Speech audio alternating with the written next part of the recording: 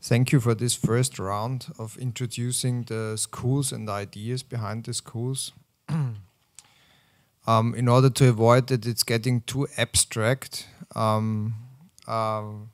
would like really each of you want a very simple question. It's the time of the degree shows. Can you just briefly introduce one project which is significantly, showing the idea of your school, so that we just make one round in order to get better understanding how this theory comes into practice? Yes, I want to tell you about the Kirche outcomes, or at the degree show tomorrow, and I would like to invite you all to the degree show to come to Graz. We are presenting all the projects of this year, and these are projects for Philips, for Kirche, for BMW. And for instance, the Kirche projects, we had one quite interesting and quite simple product. Kirche, as you know, is making tools for cleaning, vacuum cleaner and high pressure water cleaner. And of course, there are different effects to the environment by using these tools. They need, of course, electric power, and they need water.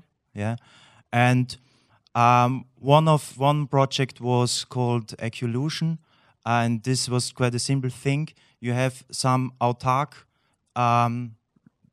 product object in the garden, which is just collecting water, rain water, and solar energy, and this autark object can be used to just plug in your standard Kirche Hochdruckreiniger. It's nothing big, but it was a convincing project. And it was.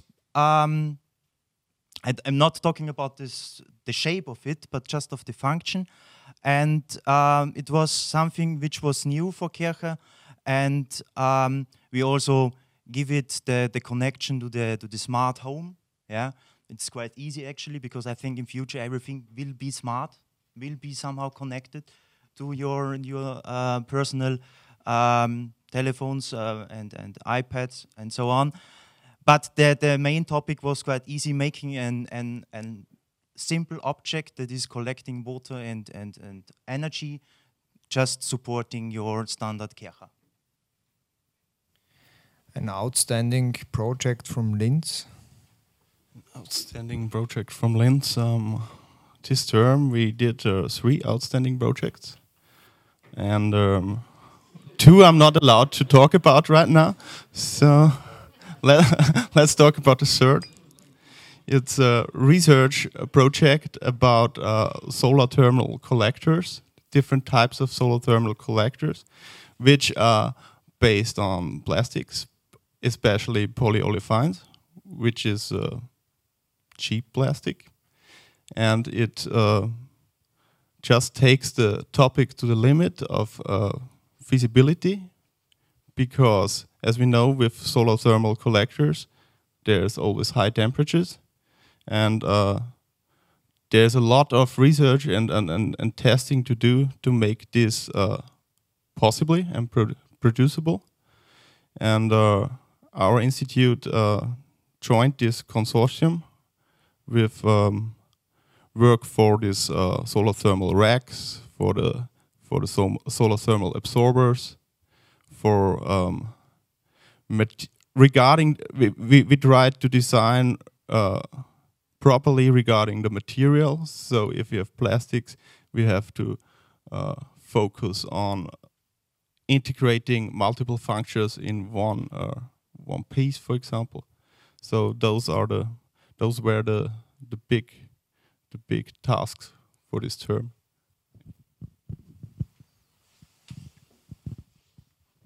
It's very difficult if you don't have product design. I just get aware that graphic design and sustainability is a difficult issue. Might be about the paper you use.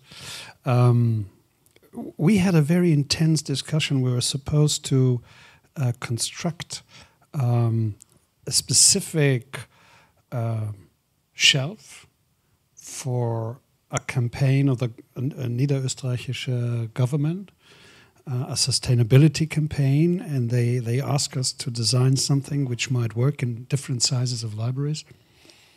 And of course it had to be sustainable.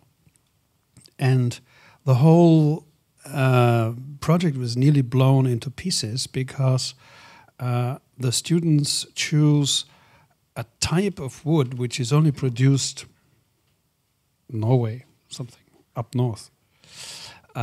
So the government refused. I'm not sure because of sustainability questions and transport, but it was also the issue that we should use wood from Lower Austria. So it took quite a research to find a material which was appropriate to the designer needs in, say, the way it appeared and for the construction needs, and to find it in Austria. So it's not a very impressive project in terms of technological development, but it's a very impressive project in terms of consciousness, how you deal with sustainability, and here even the sides were upside down. It was the person who commissioned the project who is not content with the consciousness of the students, the very designerly consciousness of the students, and I think it was really a stunning debate in the school, which caused a big problem, and everyone was very emotional, but they found a solution. So you already mentioned some of the projects which deals with that issue on the degree show, but can you just pick one out to make it more? I already mentioned the home breeding station for insects for production of food you could use instead of meat in the future. Wonderful project. The other one I want to mention is a student designed devices, things to store food. But this wasn't the main thing that she designed from porcelain and ceramics. The real project was she took this containment, went to a store,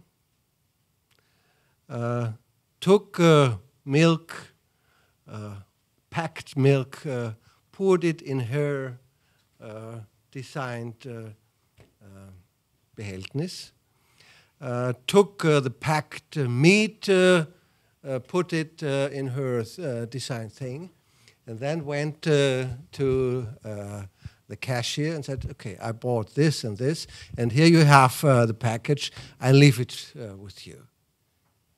So this is the way we look at design. Rather, we don't produce products, we rather produce ideas.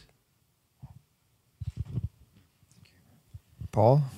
Yep. The project I would mention is a team of students from my course won a contest last year. So the Mayor of London had a contest challenging all design students in London to come up with ideas to reduce carbon emissions within London. So really broad brief. And we spent a few sessions in class just kind of scoping out possible ways of approaching the brief. And so the winning idea was based on the insight that London is a huge city, 6-7 million people. Every year, hundreds of thousands of those people move house.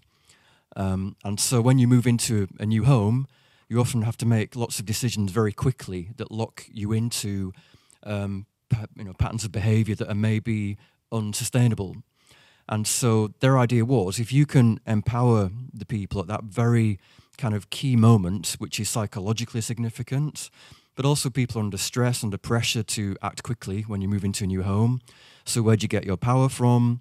Where do you start to source food from? Where do you get your furniture from? How do you initially plug into the local community? And so that was their insight. And they come up with this idea of a green key, a very simple idea. So when you move into a new home, you are given a green key, which is a symbolic object, so it's a product, which has a USB stick loaded with information which actually helps you to occupy your new space in the most sustainability aligned way. So it's manifest in a product which has physical characteristics, but it's actually about designing for sustainable behavior. And I think it's an interesting project because is it product design? Is it communication design? Well, actually, it's all of them, really. Maybe there's a bit of service design in there also. So for me, that's a project that I'm particularly proud of because it's based on a very kind of real insight and a need, and it intervenes at a particular point that has quite a big impact in terms of sustainable lifestyle.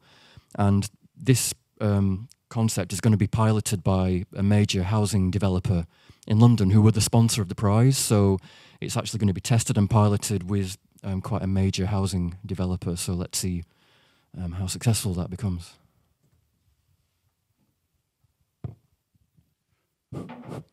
Okay. We did in my platform, I have to explain maybe a little bit, it's a bit complex what we tried to do. It was a year project which was not planned as a yearly project. We started because we have in fall we have master students and in summer term we have bachelor students. We started to tackle the problem of parking in the city on a very specific location here in Vienna, which is the location of the weekly flea market. And the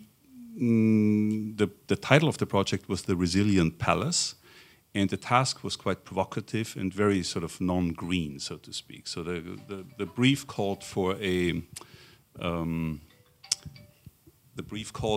parking garage for 1,000 cars on that location in order to free the rest of the district in round one. In round two, we would eliminate 700 cars and turn that structure into something else. So the attempt was to free the system of sort of something that bothers lots of people and to give them something instead.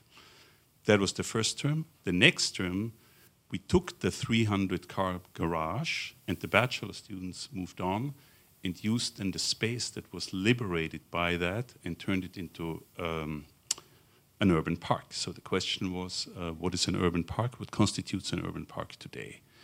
That was also a project that was sort of going more into the district. So it was a kind of a quite, I would say, radical project, which I hope is not over yet. We will have an event in the upcoming September with a public discussion about that. Because we wanted not only to design something that starts out very provocative, but we also wanted to engage the students in a decisively public discourse and something that also might get politicians and inhabitants going.